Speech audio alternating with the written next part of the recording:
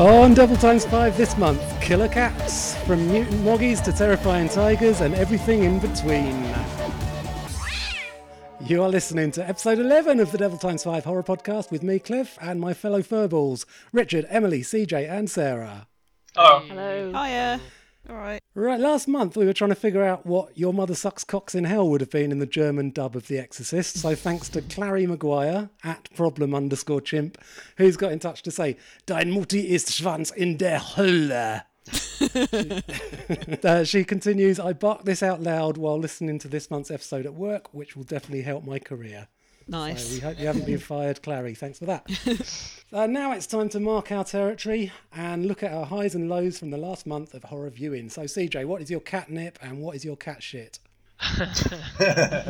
My highlights, I'll start on a positive note, was Suffer Little Children, which is nice. a film that was made in 1983, but has recently been released on DVD by Severin Films, who've done the best that they possibly can to restore a film that was shot on camcorder by a bunch of actual children.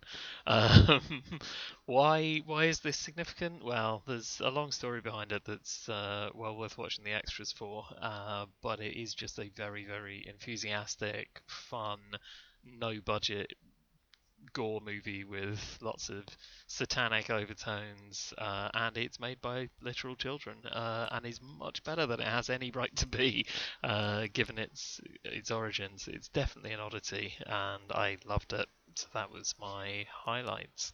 Do you have the song stuck in your head now?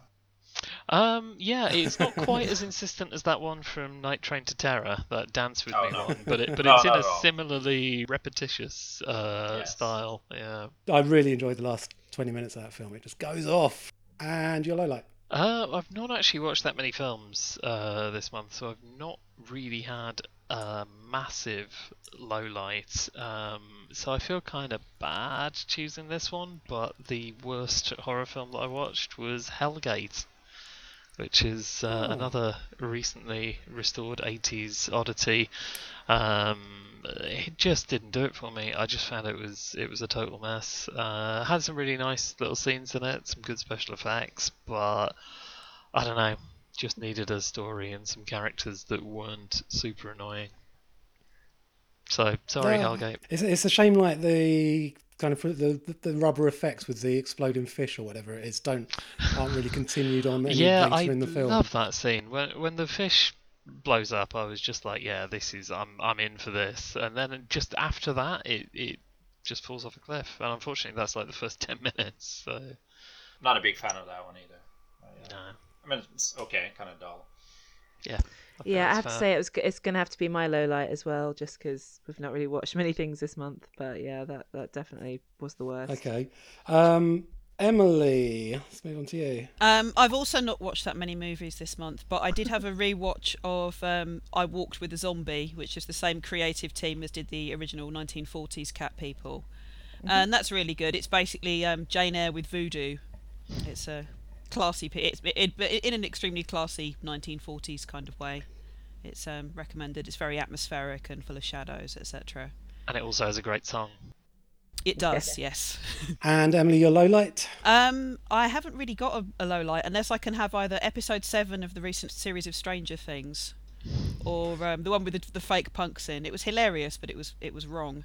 Or I could pick Sleepwalkers from. Yeah, it was quite cheesy. I mean, it's not. I don't know what you guys think of Stranger Things. I quite like it, but at the same time, I know it's not brilliant. If you see what I mean. But yeah, there was something about that 7th episode that just was a bit off. I don't know. Or if I can have something from this month's selection, then Sleepwalkers, which We'll talk about Sleepwalkers later. yeah, of course. You have Stranger Things. I've never seen Stranger Things. Oh, don't! It'll send you into a rage. Okay. Richard? Well, my low light will have to be one of these killer cat movies, because that's pretty much all I've been watching.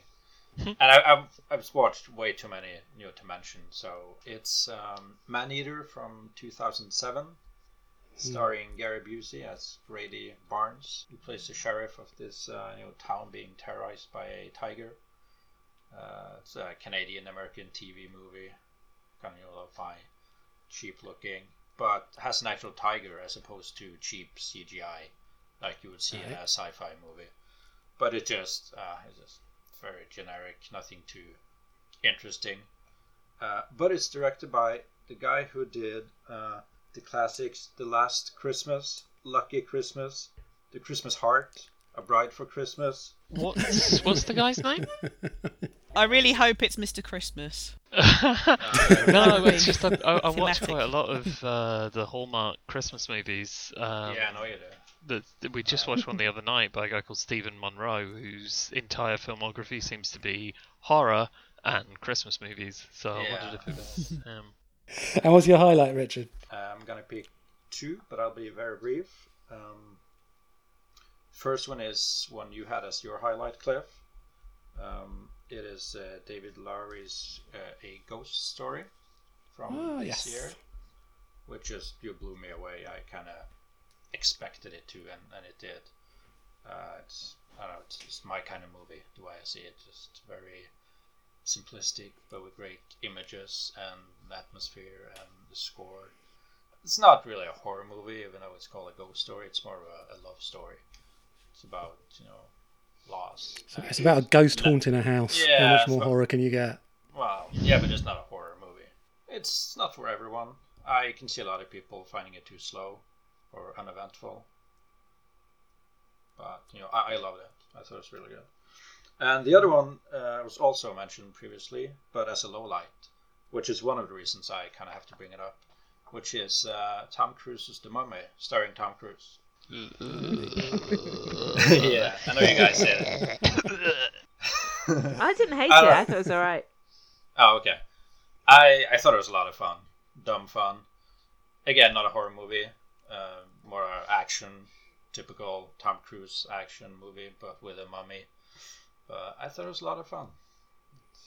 And I didn't think Russell Crowe was bad at all. What? His accent, sure. Oh. But his acting, I don't know. I didn't think it was bad at all. That's I liked it. no. I'm not gonna rise to this. Yeah. I've said. And I like I've not it. seen it. Does Russell Crowe sing in it? I wish. No. No, he just really hams it up and Maybe in the goes, next one. "Oh, watch a geezer, I'm a Cockney guy." He's awful. Awful. You mean he doesn't sing Chim Chimney at any point? Sadly not.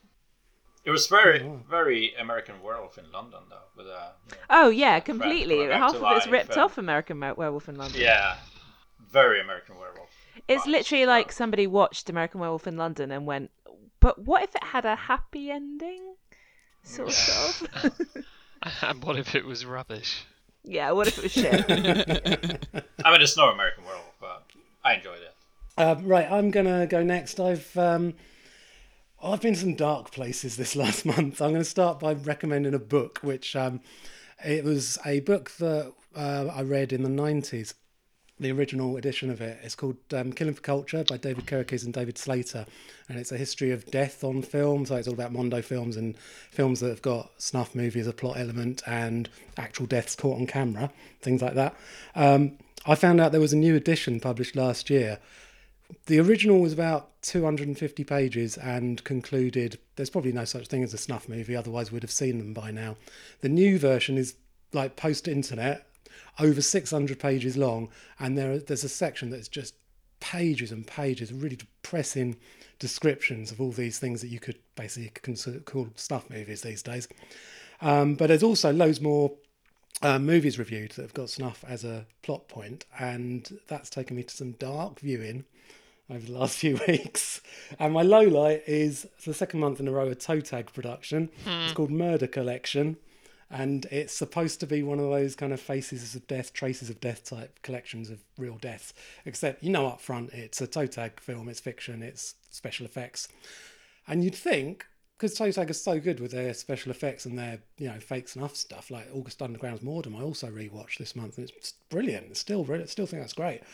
But Murder Collection is so boring. These scenes go on forever, and only I think one or two of them actually got any gore in. The payoffs are shit.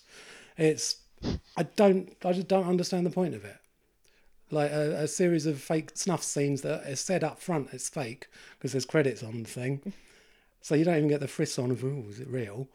and they're just really tedious, really badly acted. Yeah. So on a more jolly note, my highlight was rewatching all the Saw films ahead of Jigsaw. First time round, I was up and down with them. This time round, I loved them all equally, really. All of And them? the one I'm gonna, Equally. yeah, Come the one on. I'm going to pick as my highlight is the one I did the biggest 180 on, which was Saw 4, Oh, which I okay. thought was just incomprehensible and shit. First time I saw it, but now having. That's how I feel too. Well, having really paid attention to the storyline of the first three, I love how it just doesn't give a fuck if you haven't been. If you haven't been keeping up with the story, then you are in trouble watching Saw 4. If you have been keeping up, the way it's so multi-timelined, the twist at the end, everything is just so brilliantly done. It's not my favourite of the series, but it's the one that I enjoyed. It had the biggest 180 on. I really enjoyed it so much more than the first time I saw it. Loved it. That probably explains why I didn't care for it the first time, because I saw it years after the first. Yeah, it makes no Three, sense I if guess. you do I that. think a lot of people had that at the cinema. I think they're just so different to other horror franchises in that you really, really do have to keep watching and understanding each film, or else you're going to get lost. They don't reboot; they just continue, and it gets more in depth, more sprawling, more convoluted, but never loses it. Apart from Saw 7, which we don't talk about. Shut up. Saw 7's brilliant too. but- Emily, you a fan of the Saw films? I've not seen all of them, to be honest. I like what I have seen, but I suppose because I think I've only seen the first 3, so I must have stopped before it started getting really in depth with the whole kind of mythos, Yeah. etc. I liked Saw 2 the most of the ones that I have seen, mostly because Me too. I'm a big fan. the thing with somebody supposedly having a key embedded in their skull is properly horrible and disgusting, and also it also reminded me of the kind of thing that would go around on the playground when I was about 10, which probably says a lot about the school I went to. But Well, that brings us on to Sarah's highlight, I believe. It does. I'm picking Jigsaw as my highlight because, as we've already kind of established, we're big fans of Saw, and so I was really, really excited about Jigsaw and also kind of scared just because I thought Saw 3D was shit, and so I was worried that it would be another disappointment, but I actually thought Jigsaw was great. So yeah, that's going to be my highlight. I really enjoyed it, but I was disappointed that it doesn't continue the It convolutedness sort of the of previous does, 7. though. I mean, I don't It's want to got enough spoil it, nods. but I think It's totally standalone. You don't have to have watched Well, any of the. You don't. you don't have You- to. There No, are you things don't have can. to. But I think if you have, there's a lot of really fun stuff in there. Absolutely, yeah. So it's a sequel, and it is. It is totally a sequel. It's completely a sequel. Oh, okay. It doesn't really continue on the story think it as we does. last saw it, It doesn't. It doesn't. In that Saw 7 does kind of close a lot of things off, and and opens new things up. new things that it opens up are shit. So I think it did a good job in not not having that. continuing those. Yeah, it could easily follow on from 6. It could easily follow on from 6, It's yeah. just wrong. Like 7 doesn't. 7's the one that doesn't fit. Jigsaw 7 fits. is violently wrong-headed in so Yeah. many ways. I like 7 a lot. That's good. I fun. just Seven's don't want it. brilliant. Ah, So 7 is actually my favourite of the whole series. It's the only one that's full of like misogyny. It's vile. I I know hate that. it. I know. It does take a bit of a. No, it's my favourite because it's the most action-packed. And the most but it's mean-spirited. dumb and- action. Like we've come to a level with Saw where it's so clever and it just works and everything's so precise. And then you've got 7, which is just like, let's just make the film that everybody thinks the Saw films are. Which That is just fucking dream sequence with Jill in her Oh. nightie is the worst thing in any Saw film. yeah. Come on, the scene where all the Nazis get ripped apart at the start of 7 is the best scene in the whole series. I can't really remember that because I refuse to rewatch it. I The just one with the car. Yeah. Yeah. I've seen it Yeah. twice Yeah, and that was more than enough. Anyway, they were our highs and lows. Now let's get our claws into this month's theme.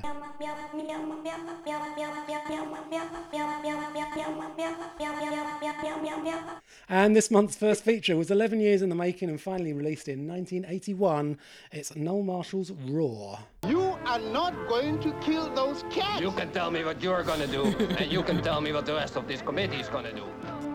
But I'll be damned if you're gonna tell me what I'm gonna do. That's why you have to help me. He could get killed. I can go on any property to kill animals that I deem are a danger to human life. I'm telling you there'll be no culling of cats, elephants, or any animals ever again. What are you trying to prove? That you can have lions socializing with people? We can't keep exterminating everything that we fear that inconveniences us. Let the zoos keep them alive. An American man who lives in Kenya with dozens of big cats has to try and get home before his family, who've come to visit, get eaten by lions. This is obviously a film that's more interesting for its backstory than what's actually on screen in some ways. In every way, yeah. No, not at all. Well, it starts off with the link to our last month's feature, The Exorcist, because it probably wouldn't have been made if The Exorcist hadn't been such a big hit. Because Noel Marshall, the director and the star and the writer, produced The Exorcist, and presumably that's how he made his money and was able to buy this lion sanctuary in California. Him and his wife, Tippi Hedren, were making a movie in Africa, and they stumbled upon this plantation big house thing that was abandoned but inhabited by all these lions.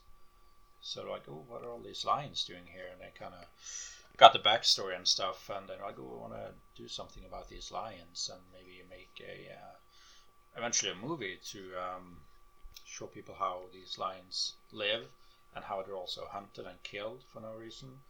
So they brought a bunch of lions back to their home in Beverly Hills, where they ended up living with about 100 lions, like in their house, in their home in Beverly Hills. Then they moved to this big ranch in Los Angeles eventually, and they lived with these lions for like 6 years before they started actual production. I mean, I did say that Noel Marshall was the writer and director, but of course the opening credits say that it's only fair that the animals share the writing and directing credits. Also, I noticed Noel Marshall isn't actually credited as an actor anywhere on the... Well, which is quite accurate, to be fair. It's not he doesn't really do much acting. No. He's a very, very annoying presence, is that man. He's like a really stroppy 9-year-old who's unhappy at his birthday party. It's just constant whining all the way through. And the whole, no, they're not pets, they're friends. There's a tiger, go and hug it, even though it's trying to kill you. Brilliant. I love it whenever he's trying to deliver a line and there's a tiger climbing all over him. Like even in the opening scene, he has his hand is in bandages, and not even 10 minutes into the movie, he's literally drowning in lions. Yeah, drowning in pussy. Yeah, the guy was insane. Yeah, but does it work as a horror film? Nope. No, it's not. I wouldn't even consider it a horror movie. It's more of an adventure movie. I would put forward the case for it being a comedy, whether it's intentional or not, because I very rarely laugh out loud when I'm watching a movie on my own.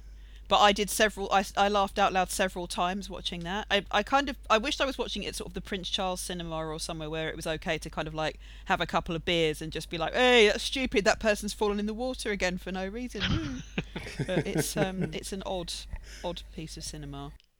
Yeah. You don't get many horror films where you spend 2 minutes watching a lion cub trying to skateboard. This is true. And it's the cutest thing. Having a shoe stuck on his teeth or tooth. I think it could be more of a horror film. It's just I don't think his direction is very good, or the animal's co-direction. It's just, I think it just doesn't have the right kind of story to be either a horror film or even an adventure film, because there's not really any horror or adventure in the... You get these scenes where the family are being pursued by the big cats, and you think, oh, that's scary, the cats are going to get them. But you kind of know, because of what he said, that the cats probably aren't going to get them. And then Yeah, absolutely. The whole thing is undermined by the entire first half hour, is him saying how harmless they are. Yeah, exactly. Even while his fingers are hanging off. Go, they're harmless, they're fine. Yeah. You do know that elephant's going to throw Tippi Hedren, though, so there's that to look forward to. That elephant is the biggest bastard animal in it. Oh, that's terrifying. When he destroys their boat, that's elephants. completely gratuitous. He did not like their boat, that's for sure. I kind of get the feeling, though, that the bits where she's on the elephant, it's like she's kind of jumped on the elephant and gone, oh no, get off me! And the elephant's like, what the fuck? Why is this woman climbing on my head? Get off! Something else that would make it more successful as a horror film is if the music didn't sound like this.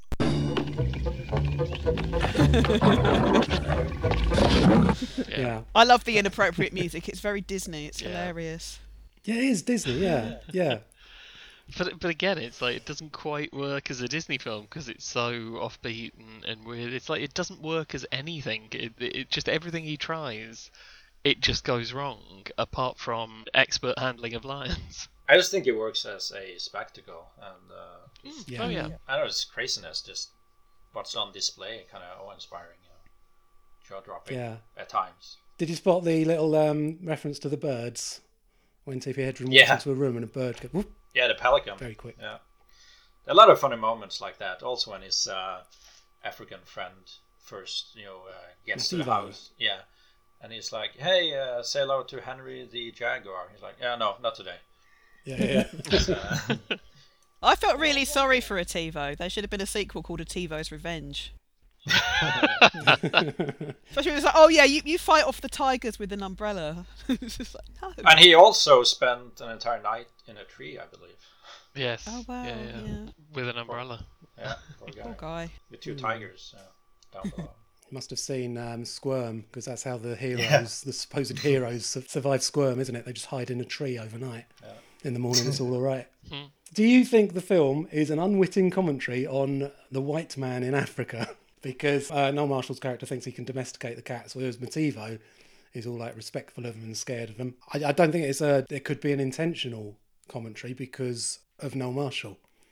I think he thought, yay, white man in Africa, I'm brilliant. But you can tell from what's on screen and what happened behind the scenes with, 70 cast and crew injuries, that big cats aren't to be fucked with like that, really, are they? No. I mean, he was a fearless guy, but also one would say stupid, Yeah. Yeah. putting his own life and his Yeah. family's life in danger. He died a few years ago, weirdly not from a lion injury. But, He almost I think died it was- during the movie, though. Yeah, One of yeah. the bites. Yeah, gangrene. From a, There's that really from a bizarre bite. scene where he's on a bicycle singing to himself, and I don't Yeah. know why that's there. I feel like that's how he spends most of his time. That's how I Probably. see him just That- chilling. I think that was his interior monologue. That's just what it sounds Yeah. like. It's just him singing and then go, no, hug the tiger. It's okay. But I like the bit where his son's on the motorbike and he goes up towards the barn thinking it would be safe up there, and as he approaches the barn, like 100 tigers run out. Yeah, that's something we haven't mentioned, is that the cast is his entire family. Yeah. So he wasn't just putting other actors in danger, he was actually putting his wife and his kids in Yeah. danger. He was so putting a bizarre. few other non-actors in Yeah, danger, that like one his 2 son is sons. particularly Oh bad. God, yeah. The son without the beard is Yeah. particularly atrocious. At The one who delivering sounds lines. like Shaggy from Scooby Doo. Yeah, he's. Well, they all kind of sound. They all like do, but he Shaggy. really, Not really Marshall does. Kind of It's- sounds like Shaggy, but yeah. It does also feature Melanie Griffith with a line that was so amazing that I had to rewind it and go, "What did you just say?" It was that one where she's talking to her mum about their your dad and I have been having problems. Oh. And there's just something like, absence makes the heart grow fonder. And she says, in her little Marilyn Monroe baby voice, which I can't hope to replicate, she goes, yeah, that's the heart. But what about the sexual glands? Oh yeah. It's not even organs, it's glands. That's amazing. That's true. So insightful into the mind of Noel Marshall there, I think. Yeah. I'll make my teenage stepdaughter say this. That's weird. So That is weird. I'll make her say sexual glands. Maybe one of the leopards wrote that line. I did notice there's a panther in it who's got extremely big balls. I've never noticed a panther's balls before. They might be big anyway, but that was kind of. Bigger balls in the cast. Well, I don't know. Maybe it's a metaphor. I'm not sure. Visual reference to stupidity of the cast. I saw Savage Harvest, which came out in 1981, the same year as Raw, and I think that was possibly made as a spoiler for Raw, because it's very, very similar plotline. Yeah. It's a much better film as well, though. I managed to sneak Oh, yeah. that one in on Richard's recommendation earlier on today. Oh, you watched it? Yes, I did. Yeah. It's I only saw Raw a couple of days ago, so when it first started, I was like, oh my god, are there going to be actual African people in this? And then it cut to a table full of people in khaki going, well, we're not happy with how this is going. I was like, oh no, but actually, it's a much better film. There's more of a sense of suspense in there, and Yeah. yeah, And the killings are it was far more brutal Yeah. Yeah, it's much better directed. Yes. There's much more animal attack scenes are much better done, but I found the domestic drama in between them really boring. That is quite cheesy. That scene where they're singing Beatles songs around the pianos and suddenly get interrupted by a lion dragging in the servant is amazing. Yeah. That was awesome. And that's probably why the movie isn't on DVD. I would. Yeah, I was the wondering Beatles songs, that. I yeah. was thinking, are they going to actually do a Beatles song? And then they did two. Yeah, And they did two of them. Mm. Wow. Yeah, I just don't see that, do you? I've just looked up the poster art on Letterboxd, and wow, that is incredible. It looks like a sort of Porky's style sex comedy, like the font and everything. And there's a woman with a blouse ripped open and most of her breasts showing. And then there's a giant bipedal lion behind her, about to grope her. Like that is. Wow. I mean, if you're gonna watch one Tom Skerritt versus Big Cat movie, then let it be Savage Harvest and not the other one I did, which is called Man Eaters Are Loose, because that one is awful. Good time. another TV movie, that one. Yeah, isn't it's it? a TV movie. So, CJ, you've actually just been to Kenya I have, for a bit of a Big Cat experience. Have you seen Prey? Because although that's set in South Africa, I think that's probably more like what you experienced than... I have not seen Prey. From 2006, starring Peter Weller. It's basically Cujo on safari, let's say, where a mum and her two stepkids are trapped in a van in the savannah. And I mean, you were going through the savannah in a... Yeah, I mean that did almost happen at one point. It was just me and a guide who was a Maasai guide, and we were in this little vehicle that just had canvas on the top, so there wasn't like a roof or anything. It was just like a little car with a canvas bit on the top, and he was obsessed with getting up the top of this little rockery to see this lion that was apparently at the top. I mean, I couldn't see it, but he's got, you know, the eye. So we drove up this rockery, and it took ages because the car was going trying to get up these rocks, and he just kept like stopping, starting, and moving up. And then we eventually got to the top, and you could see there was this female lion who had a couple of cubs with her. So obviously I'm thinking, oh, they're a bit more aggressive when they got the cubs, because, you know, they're trying to protect them. So I was like, well, okay, we're not that close. We're probably about, I don't know, maybe 10 feet away. So I'm like, okay, that's fine. She seems quite docile. So we have a look, we take the photos. And I'm like, okay, that was cool. You know, seeing the female lion with some cubs. Great, good stuff. Let's move on.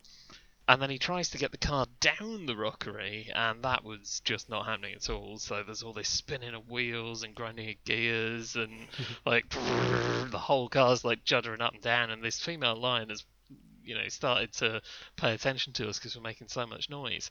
And then suddenly the engine just cuts out completely, and there was that moment of, oh god, I'm gonna die. This is where I die. It was just so scary for that minute where he's trying to start the car again.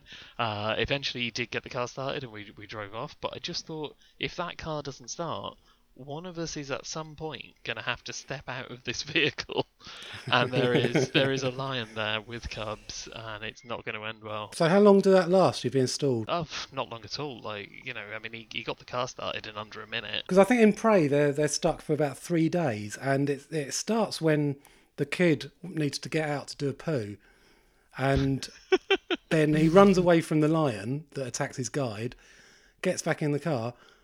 And his stepmom says, you still need to have a poo. And he's basically, no, it's gone back up. And there's no mention of them you having to go to the toilet again for the next 3 days that they're trapped there. Well, it went back up. I mean, it just went back up and stayed up. Yeah, luckily I didn't have to take a poo in the savannah. One more Big Cat film, I think. Burning Bright. Yeah, I like Burning Bright. Have you seen Mamba, though, the Italian film? Because it's exactly the same, except with a tiger instead of a snake.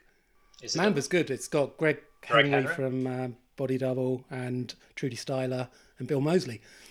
But and the Bill Moseley character in Burning Bright is played by Meatloaf, who sells the evil man, the tiger, to lock in the house with his stepdaughter. If it's got Meatloaf selling someone a tiger, I definitely have to watch it. I don't know why. That's just one of those things that draws me in. I watched it with Holly last night, and she was kind of disappointed that Meatloaf didn't go, this cat is out of hell. Missed opportunity.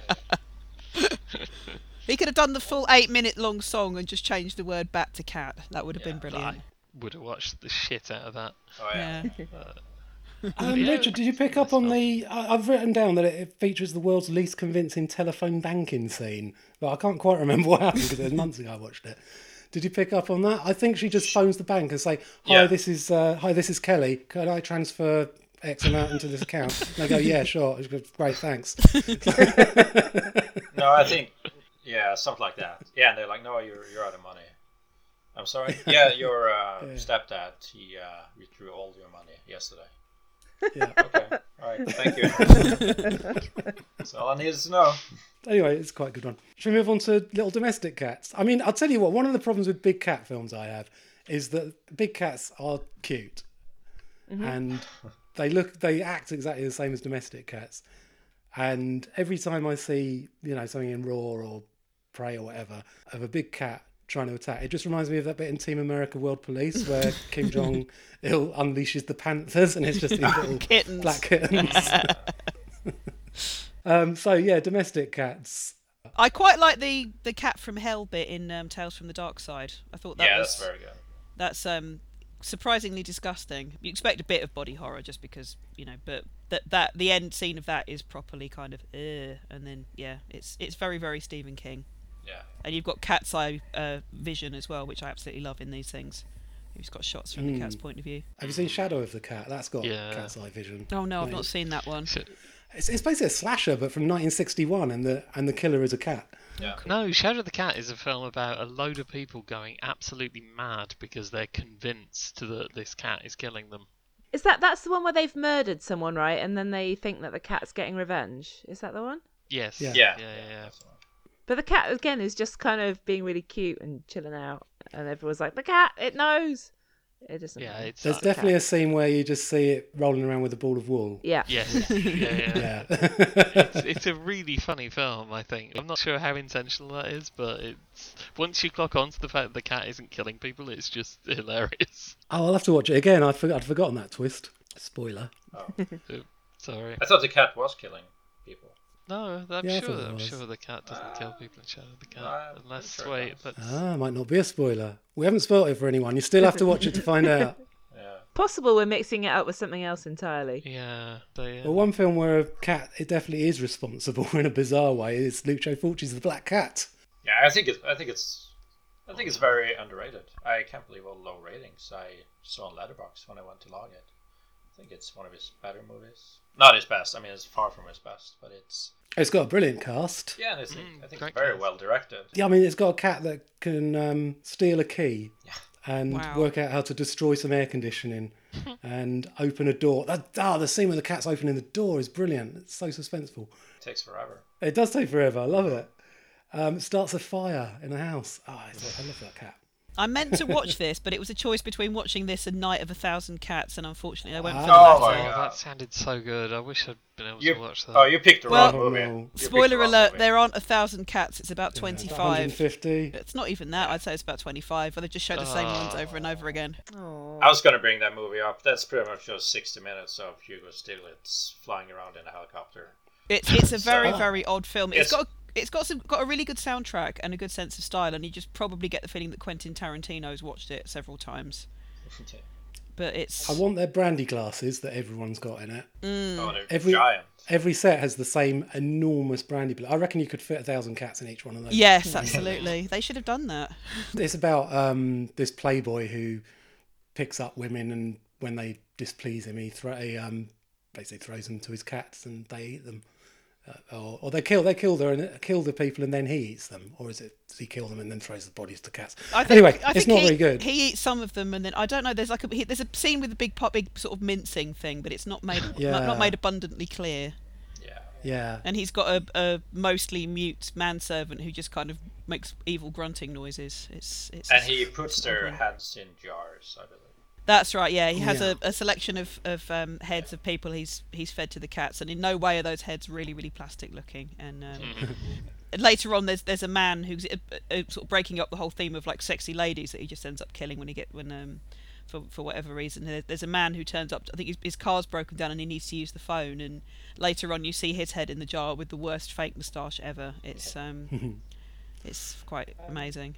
But Richard, you say it's 60 minutes of Hugo Stiglitz even flying around in a helicopter. I have a theory about his character in this film. I think he's supposed to be a cat, kind of, in personality, because he like spends his days playing and then he hunts at night and ends up eating his prey.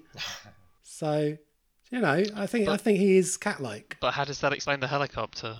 Like, cats don't fly helicopters. They would if they could, though. Because they prowl quite a large area around their house. That would explain so they why do it by jumping over walls and everything. He keeps coming back to the same houses over and over again in the way cats do. But normally it's to beg food off someone rather than to stare at them creepily through their patio doors. Though, mind you, they do that as well. I just think they didn't have much of a script, and they managed to rent this helicopter cheap, so you might as well put it to good use. That as well. Get the money's worth. I mean, I know there's an hour-long version of it, which is the most common version, but I watched one that's like 85 minutes long. I watched that one as well. Yeah. I think the 60-minute version is heavily censored. Yeah, probably. Rather than less boring. Oh, it's so boring. And I love The Uncanny, the anthology film, which I think is now like apart from ABCs of Death and ABCs of Death 2, I think it's probably my favourite anthology now, and I did not see that coming. It's a really good one. Yeah. I love The Uncanny. I wish you hadn't brought up those other two abominations, but yeah, The Uncanny's brilliant. Should we move on to Werecats? And Sarah, one of your favourites, Cat People. Is that a werecat movie though? Well, people who turn into cats. Yes. Yeah, I think. Do they turn into cats? Yes. Oh, Richard, we're not talking about the 1980s one. I know. Yeah, I just realised. Sorry. Irina definitely turns into a panther at one point, yeah? Then what the fuck is the point of Cat People if she doesn't? And I was wondering this the whole fucking time I was watching it. Because I did not enjoy it, because it's a shitty melodrama about some gembel called Oliver Reed. My God. Who won't deal with the fact that this woman he's met isn't immediately giving him everything he wants. I think you've already made a mistake by positioning Oliver Reed as the protagonist when he's really not. I think you need to watch it again, because I can't even begin to deconstruct how and why and to what extent you are wrong about Cat People. He is basically the biggest dick in cinema history, where he just like harasses this woman he's met into marrying him even though she doesn't want to, and then just cheats on her. He sucks. The thing is, I thought it was just too buttoned up, too melodramatic, and I'd much rather have watched a film about the sort of working class comedy characters. It is from the 40s. Oh, they are brilliant, Yeah. I don't think it's buttoned up at all, like, especially for the age. I think it's such a sexual film. There's so much, like, sex under the surface, like, constantly. And when you watch other films from that era, I mean, it's not unique in that respect, but it is quite rare to see so much sort of simmering sexuality in a movie of that age. There's the kind of Freudian fairy tale stuff like you get in something like Company of Wolves as well, which is interesting. I much prefer the more sexually explicit 1982 remake. So I enjoy that as well, but it's not a patch. Nothing to say. I mean, that straight up is just a stupid werecat movie. But it's so much fun, so good looking. It's got a great soundtrack. The score and the song is so good. It's proper 80s kitsch as well. I mean, the dream sequence where there's the place with all the black leopards and the red sky. Yeah. I love how weird that is. Really odd. Because I really like both Cat People, and I think they make kind of quite nice companion pieces to each other. But one thing I would say with the 80s one is it's probably about half an hour too long. And it could benefit from more of the batshit stuff as well. I wanted to see more of the kind of weird Black Leopard world. Yeah. With also surprisingly influential as well, I thought. I spotted things that have been done by the Neon Demon, Cronenberg's The Fly, the Maniac remake. All seem to lift ideas from Cat People. Yeah. That 1982. I think they do a good job of making Irina more obviously the heroine by introducing her brother as the proper villain. Oh yeah, it's Malcolm McDowell being typically subtle. Yeah. Yeah. I think my problem with her character in that is that she could have done with a bit more agency, or even if if there was a voiceover or something just explaining, because she just seems to kind of stumble blindly, looking fantastic for 2 hours. Okay, yeah, I am a cat person. I don't know. I think that's fault with the script, maybe, or maybe that wasn't their priority. It's a Paul Schrader script, so it's obviously well, yes, be there is very, that. very male. Yes. I don't think he understands how to write a female protagonist. So it's an odd choice, really, to adapt cat people. Yes. But like you say, I agree with everything you say about the positive aspects of the remake. It is a lot of fun. It does have some good things going for it, but yeah, I also agree that Irina is not a character, and I think with Cliff's opinion on the original, I feel like one of those old letters to the Melody Maker or the NME where people were like, "Did you even go to the same gig?" It's like, Sarah just looks like every mention of Cat People 82, it looks like we're shitting on her. I just fucking hate the 80s. Just the entire 80s. Put it in the bin. How about 1992 Sleepwalkers? Emily. Oh God. Your low light. It is a low light because it's fucking terrible, but at the same time, bits of it are quite entertaining. It's got a good idea, and it's kind of similar to Cat People in a way. But I seem to remember, because I hadn't seen it until sort of this recent viewing, but I seem to remember the trailers on telly kind of advertised it. They kind of played up the teen angle a bit more. So it's kind of looks like it's going to go down a teen movie kind of route, but with these horrible looking werecats that also look alarmingly phallic, and where every single kind of good character pretty much is an idiot, and also that there are lines that kind of are almost campy and fun, but are just bollocks. It's an odd one. No vegetables, no dessert. That's right. Yeah. The guy gets killed with the corn. The corn on the cob, yeah, and I've just got distracted by thinking, how is that actually possible? Yeah. Is it Mick Garris who wrote Sleepwalkers? Yeah. That is Mick Garris dialogue all over. Like, that's the kind of stuff he does in Psycho 4 as well, where he's got things like, block me with your orange blossom water and things like that. It's just... I don't think it's a very good movie, but it's very silly, but I do think it's a lot of fun. And any movie with cats and Metronemic is okay in my book. Plus, there's a lot of cool cameos by horror directors. There is that, yeah. Like Toby Hooper, Argento, I think you have Joe Dante and John Landis. There's Clive Barker as well. Clive Barker is there. You're kind of like, well, why is there a man with an English accent in this scene? Oh, that's Clive Barker. Right, okay, fine. Now, if you thought werecats were unlikely creatures, get a load of our second feature, which is Graydon Clark's 1988 film, Uninvited.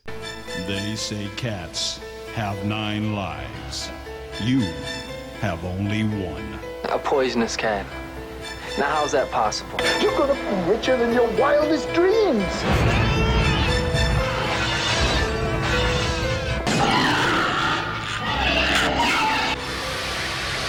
Nothing's gonna keep me from getting to the Caymans.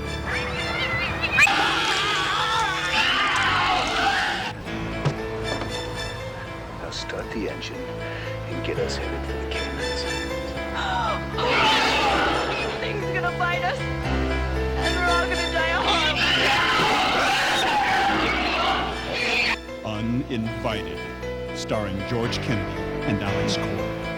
You'll never look at a cat in the same way again. A sleazy gangster invites 5 spring breakers and their cat on board his yacht to help him speed to the Cayman Islands. But little do they know, inside the cat lives another cat, and that one eats people. So, CJ, you're to blame for this pick. What have you got to say for yourself? I think there's something about Graydon Clark's sense of humour that just resonates with me. I saw Wacko on TV when I was quite young. I taped it and I watched that tape over and over and over again, and I know pretty much every line of Wacko off by heart, and I think something just broke inside me, and Wacko is very funny. Yeah, Wacko is hilarious, yeah. And I watched it straight after Uninvited. It's terrible. So bad. Go back to your ABCs of death. But yeah, so I think with The Uninvited, I just feel like I'm taking an even deeper step into the weird mind of Graydon Clark. I mean, this is a film about a cat that sicks up another cat that then goes and kills people, and it's all because of some experiment. Like, they inject the cat at the start, and that whatever is in that syringe makes another smaller cat grow inside the cat, and whenever it gets annoyed, it goes and out comes the small cat, and it goes and rips somebody's face off. It turns into a puppet first as well. It turns into a very, very cute ginger puppet, and then this horrific little cat comes out. The cat does turn into a very, very obvious puppet. But and I think it doubles in size. It does, yeah. The size, of course. It just becomes like this big sort of puffer fish of a cat. And then, as if this wasn't mad enough, the whole thing is set on like a luxury yacht. So it's basically like the Rio video, but with a sicking up mutant cat. I mean, it's just how can you not love this film? It is bonkers. It is brilliant. I love it. Yeah. Okay. I liked it a lot more this time around than the first time I watched it.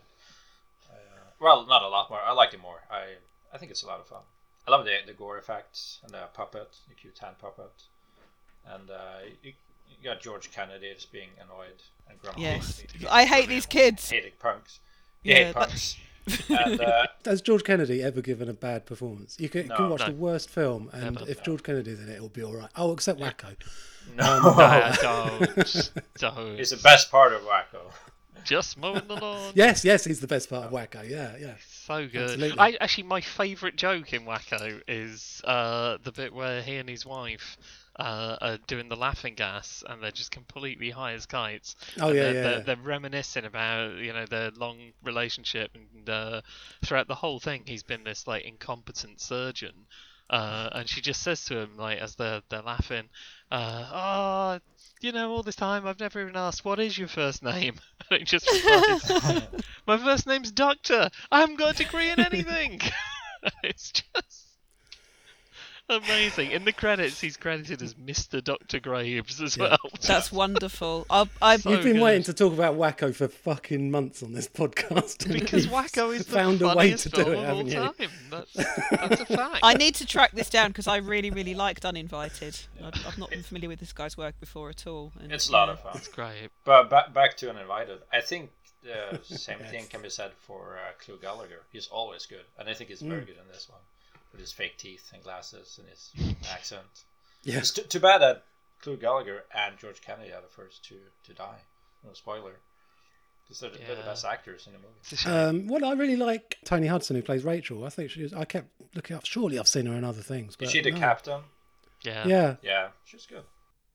Yeah, she's really good. I liked all the cast. I thought there wasn't anyone where it was like, oh yeah, they're complete waste of space, which in a lot of 80s slashers you get a lot of. Well, you know the scene where they're partying, they don't half make it look awkward, where they're dancing around to this music in absolute silence. It does not look like a party. It's very, very awkward. I mean, that's kind of intentional. They've been asked onto this creepy old guy's boat. It wouldn't be the best party. It would be a little bit awkward. Like, why would you go on this yacht in the first place with this guy you've never met before? It seems kind of sketchy, seedy. We're looking for a free party. Like, there was alcohol, there was cake, jelly and ice cream. Yeah. They did say that the party when they first go to that we don't see was wild, but It just reminded me that another thing that I love about it is Alex Cord as the creepy old guy with the yacht. Like, he really invests in this performance as it goes on, and he's becoming increasingly irate with all these people and this mutant cat on his boat. He gives it some welly, and I like that. He really wants to get to the Cayman Islands. Yeah. I really like it at the beginning where he's, oh please call me Walter. Yeah. Sort of Garth Marenghi levels of silly. It's amazing. Oh, he's a treat. Sarah. Hello. Oh, resident 80s hater. Yeah, I didn't like this either. This goes in the 80s bin. It just goes in the 80s bin, exactly. I mean, basically, it just has everything that I don't like about the 80s, so... Yeah. Puppet cats? It's not too long. Yeah, Come yeah, on, when fucking that cat terrible sicked up special another effects. cat, even you were like, I didn't see that The coming. first time, and then they showed it about another 36 times. But you do get a slight different one later on where you see the mutant cat go back inside the ginger.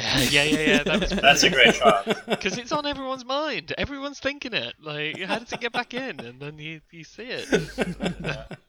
It just needed more carnage. Like, they promised carnage. Like, you thought that guy's chest was going to explode, and it didn't. Yeah. I was disappointed. That was a disappointment. That's a little bit disappointing. You see all these new balloon bladder effects, but you don't really see any of the popping or any gore. Just like Yeah. There's no, it's a letdown. So as we enter the tail end of this month's show, let's play Scary Noises.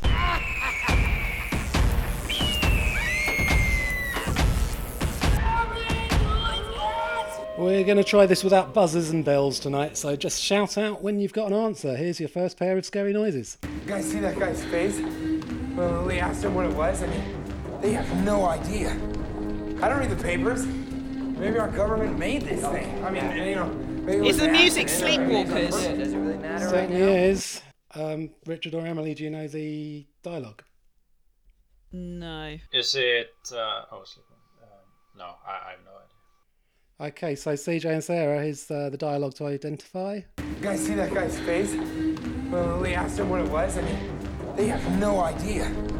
I don't read the papers. Maybe our government made this thing. I mean, you know, maybe it was an accident or maybe Maybe they did. Does it really matter right now? Yeah. It matters because I need to talk about something. Otherwise, I'm actually probably going to shit my pants in this stairwell. Sounds so I familiar. definitely know what that is. I thought What I the thought fuck I is had it? it until he said shit my pants, and then it wasn't what I thought it was. Is it Cloverfield? Yes! Well done. It is Nice Cloverfield. work. Right, here's the second pair. I just saw a middle door with bars. Who's in there? Irving Wallace. Irving Wallace? You mean that actor who went berserk? The same. We're keeping him here while the court reviews his case. shout out. You're going to shout, Craig. Sorry, I'm so confused shout out. without a buzzer. I just Put feel your like, hands what, up, what am not I school. doing? I don't know what to shout. It's like it's not like in bingo where you've got like Just shout the answer. Shout answer. the answer. Yeah, the answer. All right, I'll shout answer next time. Is the music? No, just shout the answer. I'm going to shout answer. I like that. Can we all do that? Yeah, I think we should all do that. Is the answer the Maniac remake for the music? It isn't. Bollocks. What about the dialogue? Full Moon High. I forgot to listen because I was so busy watching Craig wave. Richard and Emily, here you go. I just saw a middle door with bars. Who's in there? Irving Wallace. Irving Wallace? You mean that actor who went berserk? The same. We're keeping him here while the court reviews his case. I've never heard about him. What did he do? But it wasn't all the papers. Gosh, he did horrible things. He killed people and chopped them up in... Oh, the score is well, I guess it's our turn anyway. The music is Cat People remake. I was going to say, sounds like Moroder. I knew it was something that I'd listened to a lot, and I Well, thought, no. like, That's what I was saying. That the score influenced Maniac's score. Yeah, which is why you said Maniac. Yeah, It's almost a direct rip-off, that one. Dialogue? I don't know. It sounds familiar, but that doesn't really help. Stage Fright Aquarius. Okay. Okay, number 3. It's my turn to play with Wellington now. Who said it was your turn? Stand up. See, I'm bigger than you are, so you'll have to do what I say. Because I'm bigger and this is my house. I can play with Wellington whenever I like, and you can't stop me. You're my friend now, aren't you, Wellington? Oh! Answer! Go on then. I really just wanted to do that. Is the dialogue from The Uncanny? Yes. Oh, well done. I recognised Wellington, the name. That was, Yeah, what about the music? The music... God, it sounded like it could be some kind of Italian thing. Oh God, I Okay. don't know. Pass it over, Richard and Emily. I don't know. Any ideas? No, sorry. No. Fulmer You'll High. kick yourself, CJ. House on the Edge of the Park. This is really like a load of stuff that I have watched a lot of that I'm just not getting. All right, here's the fourth pair. This is probably the hardest pair, I'd think. Scat. Scat. Lying down. Okay. Judging by the consistency he's eaten recently, it's hard to tell what exactly. Okay. You know, since the drought set in, these guys have had a ferocious appetite. So either he's eaten a gazelle, which is good because he won't be so hungry. Or? Okay, nothing. No. Savage Harvest. It isn't Savage Harvest, no. No, nothing. Okay, the music was Naked Lunch. And the dialogue was from Prey, the South African film Prey. And here's number 5. So it's your theory that the killer probably dipped the cat's claws in curare. I'm sure of it. And the cat then attacked his Oh, victim. Yeah, go on, CJ. Is it Seven Deaths in the Cat's Eye? The dialogue. No. Is So I was just trying to remember if that was an alternative title. No, it's not. No. Right, so Richard and Emily, here you go. Oh, unless you want to guess the music as well while we're at it, CJ and Sarah. Full Moon High? No. All right, Richard and Emily. So it's your theory that the killer probably dipped the cat's claws in curare. I'm sure of it. And the cat then attacked his victims out of reaction to the repellent, causing cardiocirculatory failure. Like poor Paula Whitney. Is the dialogue Black Cat? No. Curare needs no traces. It's really quite Is it Crimes of the Black Cat? Yeah, the thing with the yellow scarf, isn't it? Is it Yeah, that one? Crimes of the Black Cat. Crimes of the Black Cat. Okay. And did you get the music? No. That was from A Cure for Wellness. Oh, no. It was Mia Goth's Damn it. song. So it's 2-2 at the moment. So here we go. The last pair. Vampire's Kiss. Oh, given that Emily actually said it before while you were fucking around going, answer, I think Emily wins that one. Damn. Bring back the buzzers. I feel sad that I didn't do the answer thing. No, it worked. Emily and Richard, did you get the music? I didn't hear anything, so just guess. Burning Bright. Just guess. It's not Burning Bright. So you're on 3, so you can draw level CJ and Sarah if you get the music. A, B, C, D, E, F, G, H, I, J, K, L, M, N, O, P, Q, R, S, T, U, V, W, X, Y, Z. Couldn't hear any music over Nicolas Cage. All you have to do. I didn't misspell anything. Well, it's got to be a cat movie, but Yeah. It's gotta be. Is it that Night of a Thousand Cats? Yeah, well done. Oh, damn. There's a helicopter all It over was that just 'cause fucking there's music. cats in there and a helicopter, so Yeah. So, fuck, 3-3. Well, it was going to be a full litter of kittens for the winners and a full litter tray for the losers, but you tied Hey. on 3-3. That was Scary Noises.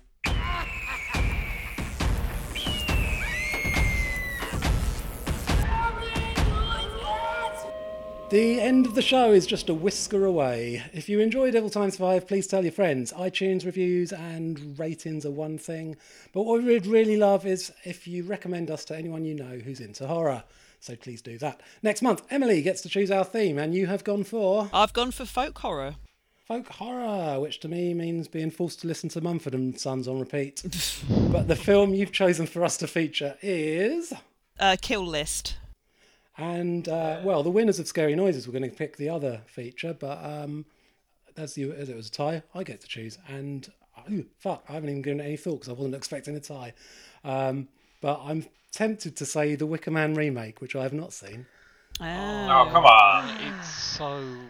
I don't want to watch that for a third time. there's no way I'm watching that again. It's not fun at all. I'll come up with something. Like, We'll figure it out. No. We might just go for the Wicker Man, the real Wicker Man. But anyway, Yes, we'll figure it out. please. Find us on Facebook, Twitter, Letterboxd, and dx5podcast@gmail.com. We'll be back with episode 12 on New Year's Eve. So until then, thanks for listening.